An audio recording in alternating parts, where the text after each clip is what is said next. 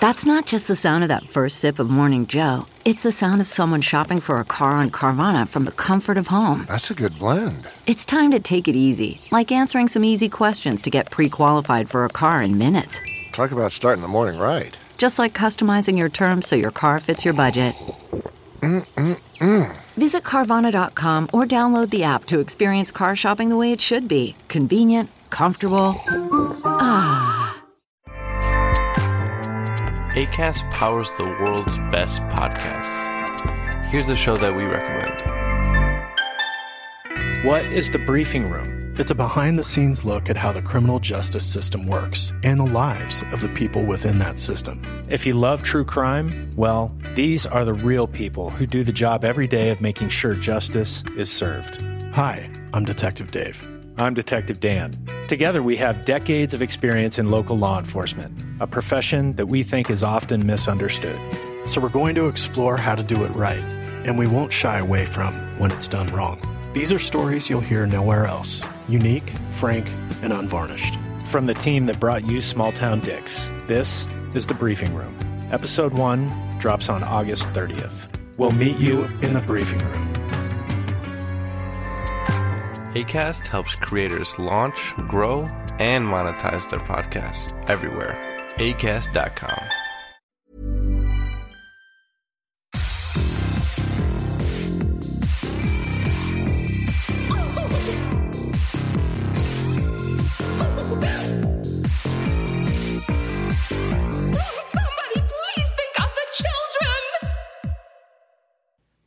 And welcome back to Little Cuts, our weekly minisode where we dig into the things that we've been watching and or playing recently. I'm Terry. And I'm Mary Beth. This week we are talking about voyeuristic eroticism, my favorite phrase, happy mustachioed men, psychic acrobats, another incredible phrase, and possibly the best 90s creature feature. Yeah, we are. Okay, fucked pleasantries. What is this voyeuristic eroticism? I need to know immediately. Okay, so I got to watch this movie that's hitting Amazon the day of this episode releasing. It is called The Voyeurs. Oh. And I mean, kind of on the nose title, but it brings me to mind like some of the erotic thrillers that I would watch in like the 90s.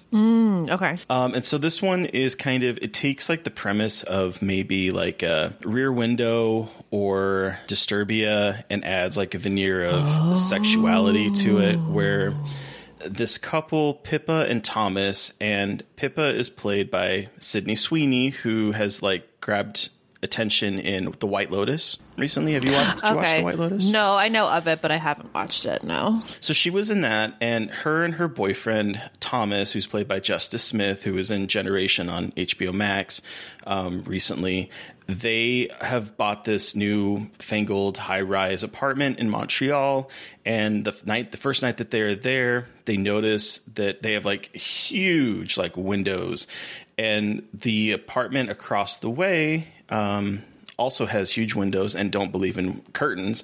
And this man and his you discover her to be his wife start like fucking.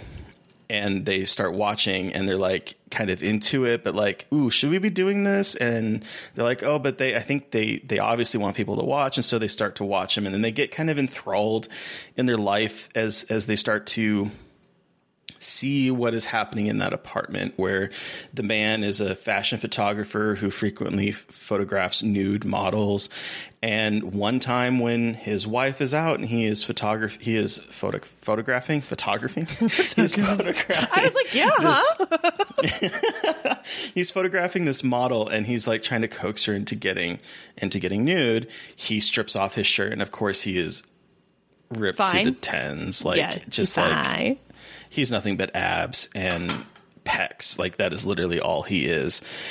He strips off and he's like, yeah, see, I'm comfortable. And she does too. And then before you know it, they're making out, and then he is going down on her, and good for him.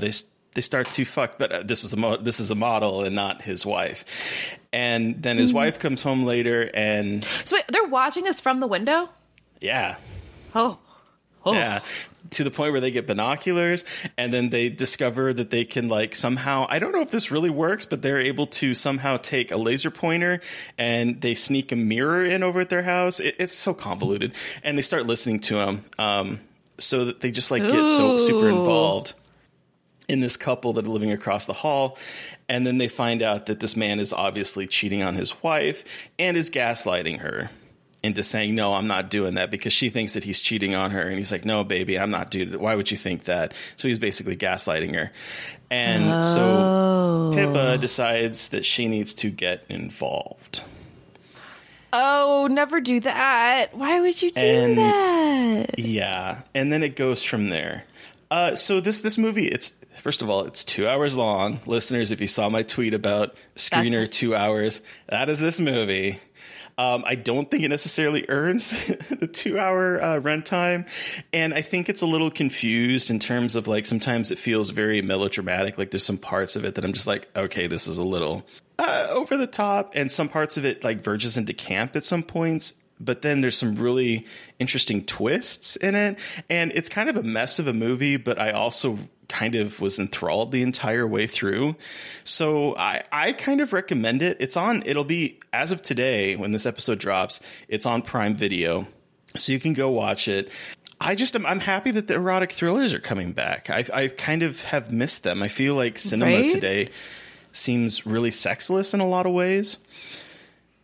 Yeah, there's been a lot of like discourse on Twitter about this too, but it's true. There is like a lot less sex than in 90s erotic thrillers, which was like so steamy, so good, and now there is a lot less sex. But like, you know, there's a difference between what I'm saying, like what we're saying too, like sex and sex scenes. Like I want a movie that makes me like, like you feel almost inappropriate watching it, but it's like a good time. So I would like that to come back, because I feel like we're all just like really repressed and horny after the past like year and a half. So I think it's time. Seriously. I think we're ready for a renaissance of the erotic thriller. I mean, we're in this point of cinema where it's like the comic books were saying that like Batman can't go down on someone because that would be something that a villain would do. Like this is the kind of point that we seem to be at in cinema. And it just...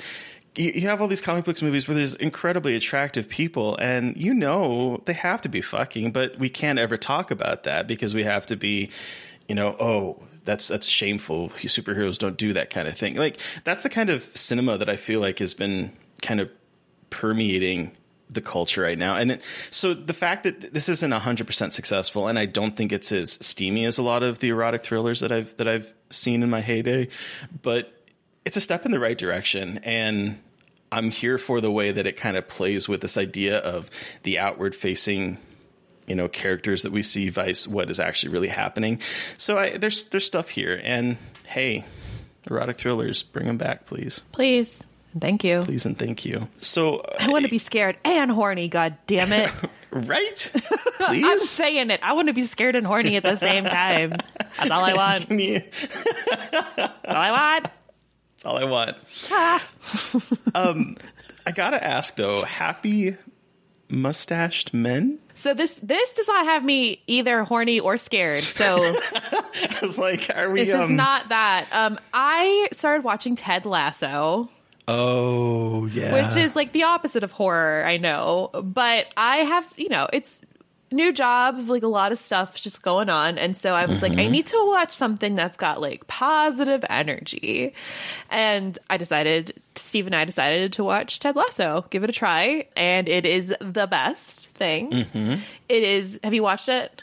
I've seen like the first 5 episodes of season 1. We watched season 1 in a day. Wow. So it's only 30-minute episodes. There's only 10 episodes. They're quick. But it is the positivity that I've needed, and not in terms of like Leslie Knope positive, but there's like a realism to the positivity, and it's much more grounded than like, I'm Leslie Knope, waffles, breakfast. Like I respect her and I love her, but this is not so optimistic. It's got there's a lot of really positive, happy things in a way that makes it feel like an actual people rather than characters. Right. So what's it about for those that don't know? Yeah. So Ted Lasso is it's streaming on Apple TV. It's about a man named Ted Lasso, played by the wonderful Jason Sudeikis, who moves to England to coach a soccer team. And he's never coached soccer in his life. He has only coached like Division II college football. But his reputation is that everyone loves him. Like, he is a sweet person and everyone like falls in love with him. He's brought over by the club's owner, the soccer club's owner, football club's owner, who is going through a shitty divorce, and she wants to tank the club, and she thinks he'll tank the club. But she did not know how kind and sweet that this sweet boy is. And it's all about him, like, bringing the team back together and helping all of these kind of broken people not necessarily get all the way better, but like start finding their family and kind of like heal in their own way. And it's just so good. It's really wholesome. It's very wholesome. And it's like, I watch so much scary shit all the time and I love it, but it's sometimes nice just to watch like a wholesome show and just like cry because things are happy. Right. I think those things are cute. So that's what I have been watching on top of the anime that I talked about last week, Jujutsu Kaisen. Just more of that anime. So you finished season 1? Have you started 2? Yeah, we watched the first episode of 2. And so we are slowly catching up. I think we needed a break for a couple days, but this weekend we'll probably dive right back in. So that's the thing with Steve. He can binge things, but he's also a little bit more regimented about it. Like, he's like, we don't have to watch all of the seasons at once. Like, we'll watch one season and then we'll take a break. And I'm like, must consume it all. Consume it all. So he helps keep me a little bit more balanced in terms of like not devouring every piece of content of a show I like. Balance each other out.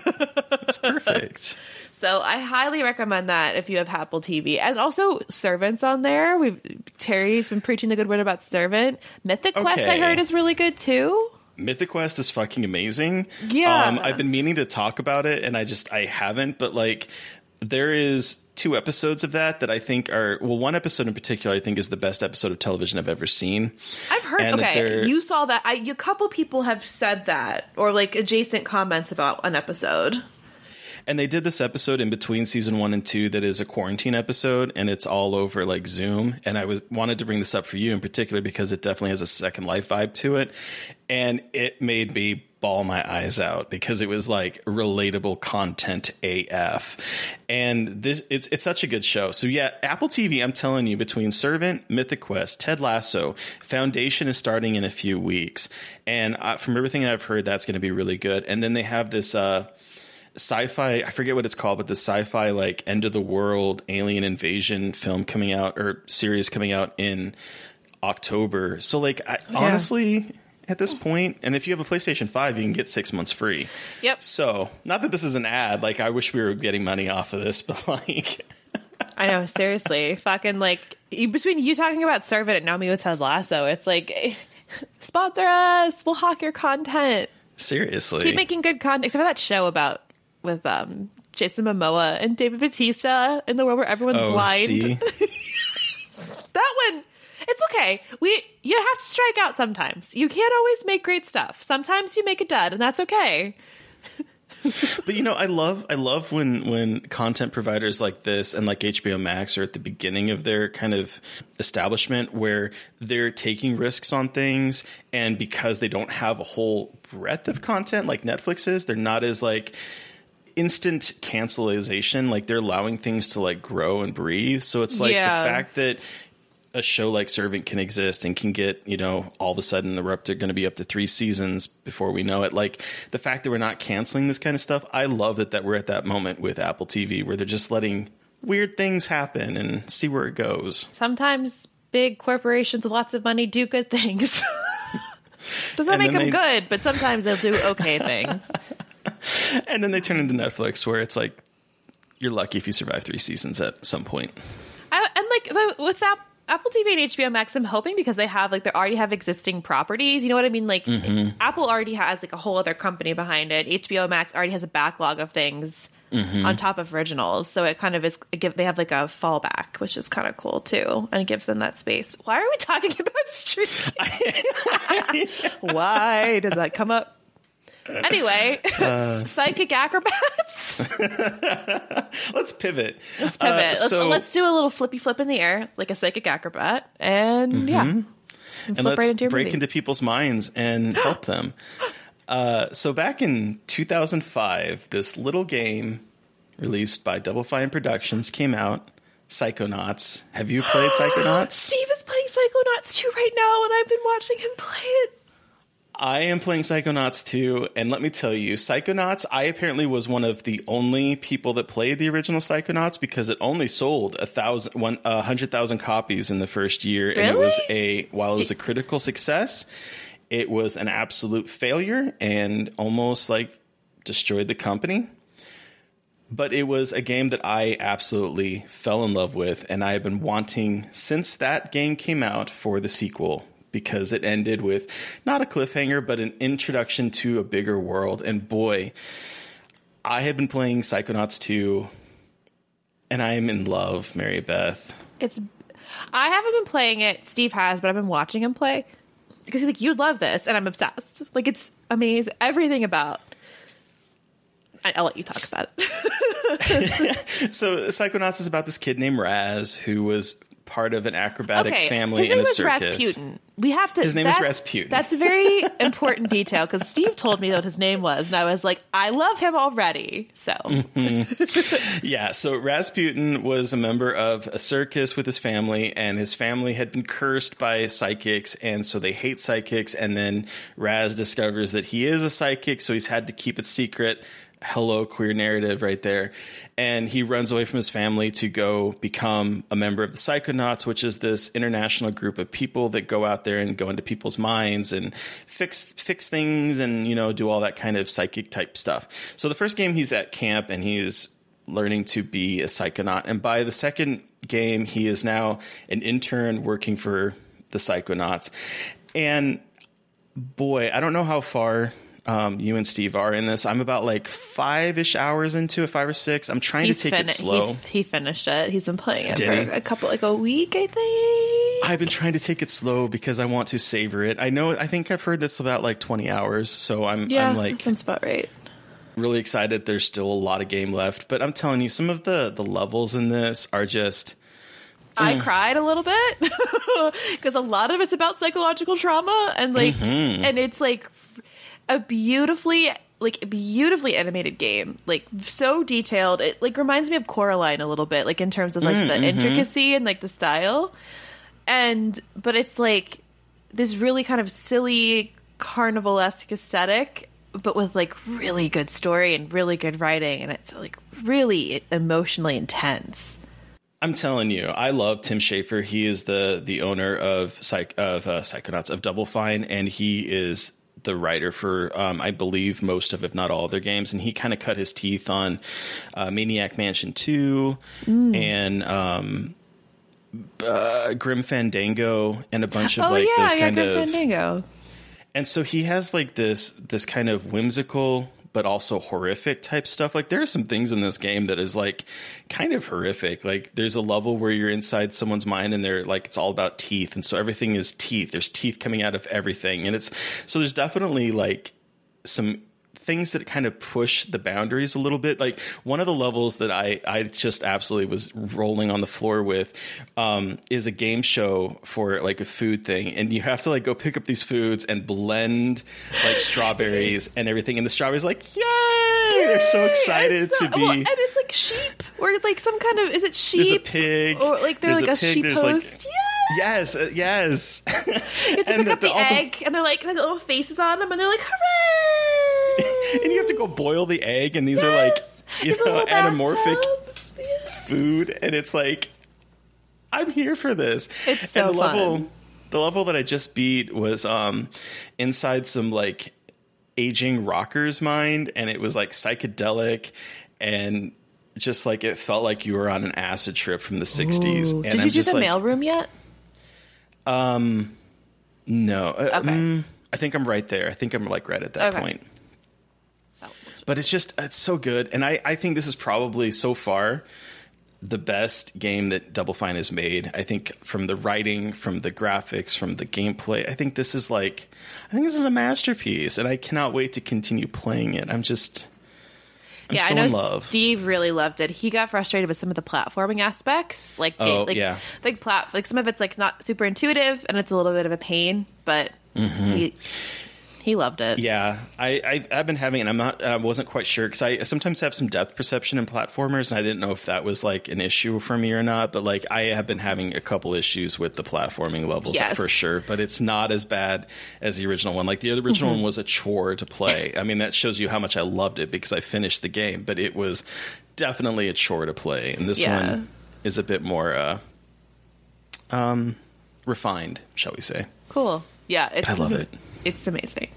It looks so good. It's just Go play it. Play it. And kids could probably play it too. Like, it's a game for all ages. So if you have kids or you want to play it with like a younger sibling or something, that's also an option. Yeah, because it definitely. It definitely fits that teen rating. I would say some of the humor is a little bit more mature, but it's not a thing like. I don't think it would be inappropriate for kids. Might go over some kids' heads, but that's fine. And it's so whimsical. It's so whimsical. I love it. Okay.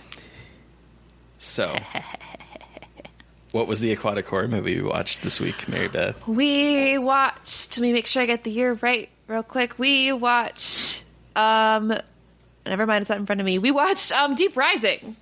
From 1998. That's right. From 1998 by Stephen Sommer, the guy who directed The Mummy, not 1 year later. Yes. How wild is that? This is such a good... What? Justice for Deep Rising. Justice for Deep Rising. But Terry... Did you love? What is... Yes.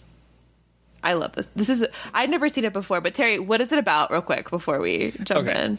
So Deep Rising is about a group of hijackers who are going to board and sink a luxury ocean liner in the South Pacific, and they arrive to discover that there is tentacled... I mean, it's kind of... I guess it's supposed to be a surprise, but it's basically a kraken has taken up... its lair inside the ship and has eaten everyone. And they all of a sudden have to deal with this ginormous creature that devours people with its man-eating tentacles. And it is an amazing creature feature. I saw this in theaters in 1998. Amazing. And here's the thing. Me as a 17-year-old, I cannot believe this didn't get a sequel. Me as a 40-year-old, I cannot believe this movie got made. Why? And I mean that in the positive way. Why? Because it was... Someone spent $45 million in 1998 for this film, which, for inflation, would be a $75 million aquatic horror movie made today. And it only made $11 million. Oh, worldwide. No. And I was like, man, can you imagine someone making an $80 million aquatic horror movie this year? And I was like, oh, wait, they did. It was underwater. And that also crashed and burned at the movie theaters just last year. I don't like that. Put some respect on aquatic horror's name, everybody, please. Seriously. Underwater was good. But, okay, Deep Rising is ballsy. Yeah. What were your thoughts? I've been dying to know. So the cast of characters is incredible. Like, usually there's like, because there's the group, there's the crew that was like driving the ship, the hijackers, Femke Janssen, who is a convict that is never brought up again. Like, she tried to kill her ex-boyfriend. That's brought up one time, and that's why she survives, because they locked her in the fridge. Incredible. And she's just sitting there eating food and drinking champagne Incredible, while though. shit is happening. And I'm like, queen status, though. And then, like, the the captain of the ship. Everyone sucks in their own special way, and I love them all together. Like, the chemistry between the group is incredible, and it's so fun. Like, the energy is so good. But then, like, it's horrific. Like, when the tentacles barf out people, they're half digested, and there is a set piece that I was like, how is this not talked about? When they walk into, like, the lair, into the and it's just like goopy ass skeletons everywhere screaming. I was like, I'm shocked. This is fucked up. This is fucked up. Big budget horror movie, and it does that. Right? Like, I was like, this movie should be talked about more for this moment alone. You know what I mean? Like, that's the kind of, like, big set piece that I feel like people would always talk about, like, with a horror movie, like, especially an aquatic horror movie like this. Love that it's a kraken. Love that its tentacles have its own little mouth at the end that like fucked up sea stars, and that they just like barf out people from their tentacles or its tentacles. As you do. The cast is very good. So diverse cast. Right? Wes Studi's in it? Like, what? He's in it.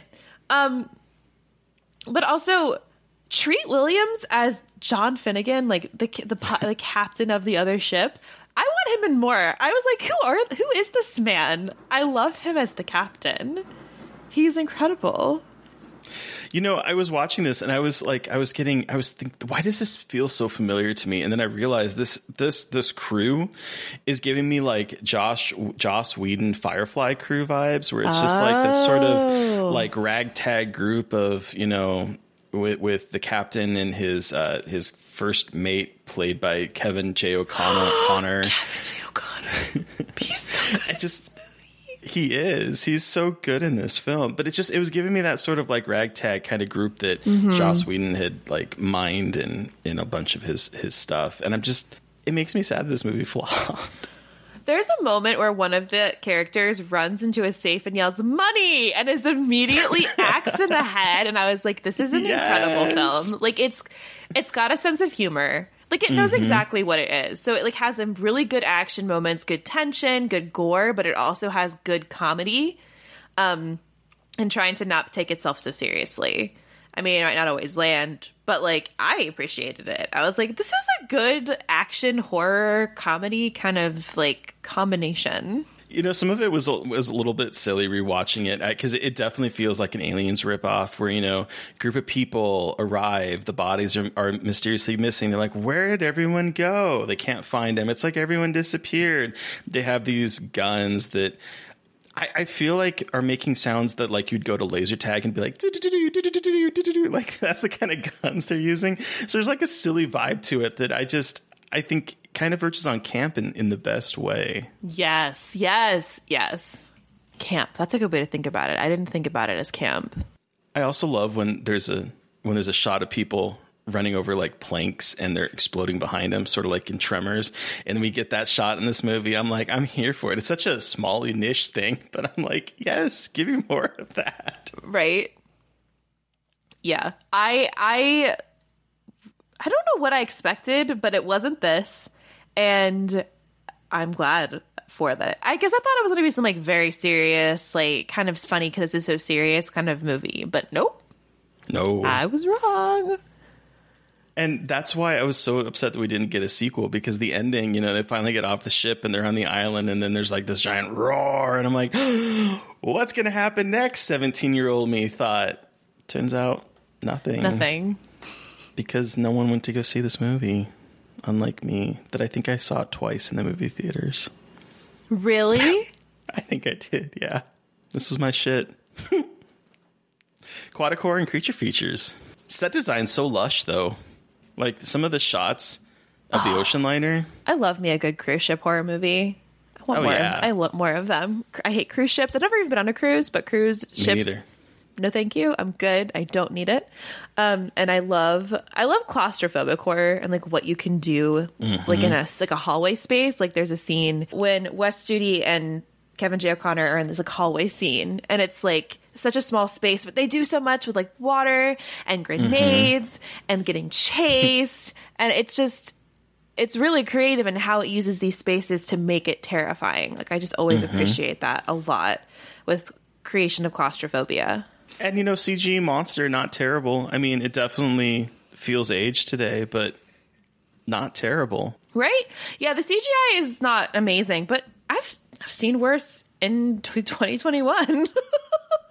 Yeah, same. So I'm glad you enjoyed it. I loved this movie so much. I know. I'm also glad I enjoyed it. Also, Famke Janssen, give her more work, please. Queen of late 90s, early 2000s weird horror movies. She deserves more. Quintessential femme fatale. Like, she just... I want a prequel origin story about how she got on the cruise ship and how... Ooh. Like, that's what I want. Yeah. I want that. I want that a lot. So there we go. Greenlit. Deep Rising. Bring her back. Yeah. Bring her back to play her younger self. I don't care. Avant-garde. Hey, they're doing it with Orphan. So. Exactly. See? Perfect. So that is this week's Little Cuts. Terry, who are we talking to on Monday? Okay, so on Monday we are sitting down with horror journalist and author Nat Bremer to discuss his book on the Puppet Master franchise, which is coming out either the end of September or beginning of October. I'm not 100% sure, but coming out soon. You can pre-order it everywhere. But we're talking to him about that, and also how Ernest Scared Stupid, out of all of the horror movies that he saw growing up, weirdly terrified him. And boy, that movie... It's something. It sure is. And if you know nothing about Ernest, we will dig into that. We will talk about him and Vern. We will talk about all of that kind of stuff. So we will get you up to speed. Yeah, because I knew nothing. So we'll learn together. Join me on this journey, I guess. Okay, and so what are we doing for next week's Little Cuts, Mary Beth? Oh my God, we're doing it found footage style with the Yeah. I'm so excited. I love this movie. And it takes place in Maryland, where I live. We're a small state. I take what I can get. There you go. But yeah, I am very excited to watch this 2012 found footage movie. It should be it's pretty easy to find out there. So if you want to watch it before we cover it, please do. It's a great found footage and it's gory. So I remember, I haven't seen it since it first came out, but I remember really, really digging it. So I'm excited to revisit it. Yeah, me too. But so listeners, you've heard from us, but we want to hear from you. Did you watch a film or played a game that we watched or played this week and have thoughts? Do you have suggestions for movies for us to cover?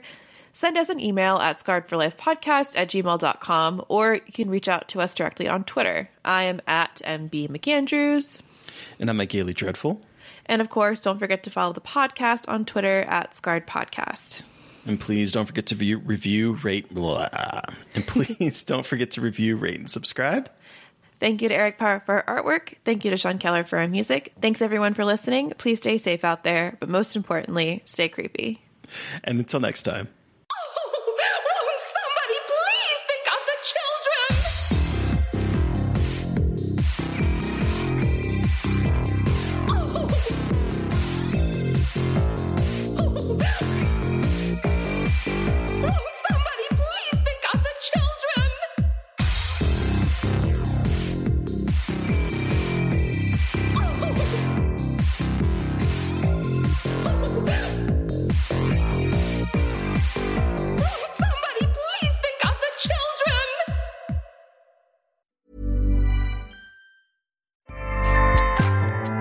Acast powers the world's best podcasts. Here's a show that we recommend. What is The Briefing Room? It's a behind-the-scenes look at how the criminal justice system works and the lives of the people within that system. If you love true crime, well, these are the real people who do the job every day of making sure justice is served. Hi, I'm Detective Dave. I'm Detective Dan. Together, we have decades of experience in local law enforcement, a profession that we think is often misunderstood. So we're going to explore how to do it right, and we won't shy away from when it's done wrong. These are stories you'll hear nowhere else. Unique, frank, and unvarnished. From the team that brought you Small Town Dicks, this is The Briefing Room. Episode 1 drops on August 30th. We'll meet you in the briefing room. Acast helps creators launch, grow, and monetize their podcasts everywhere. Acast.com.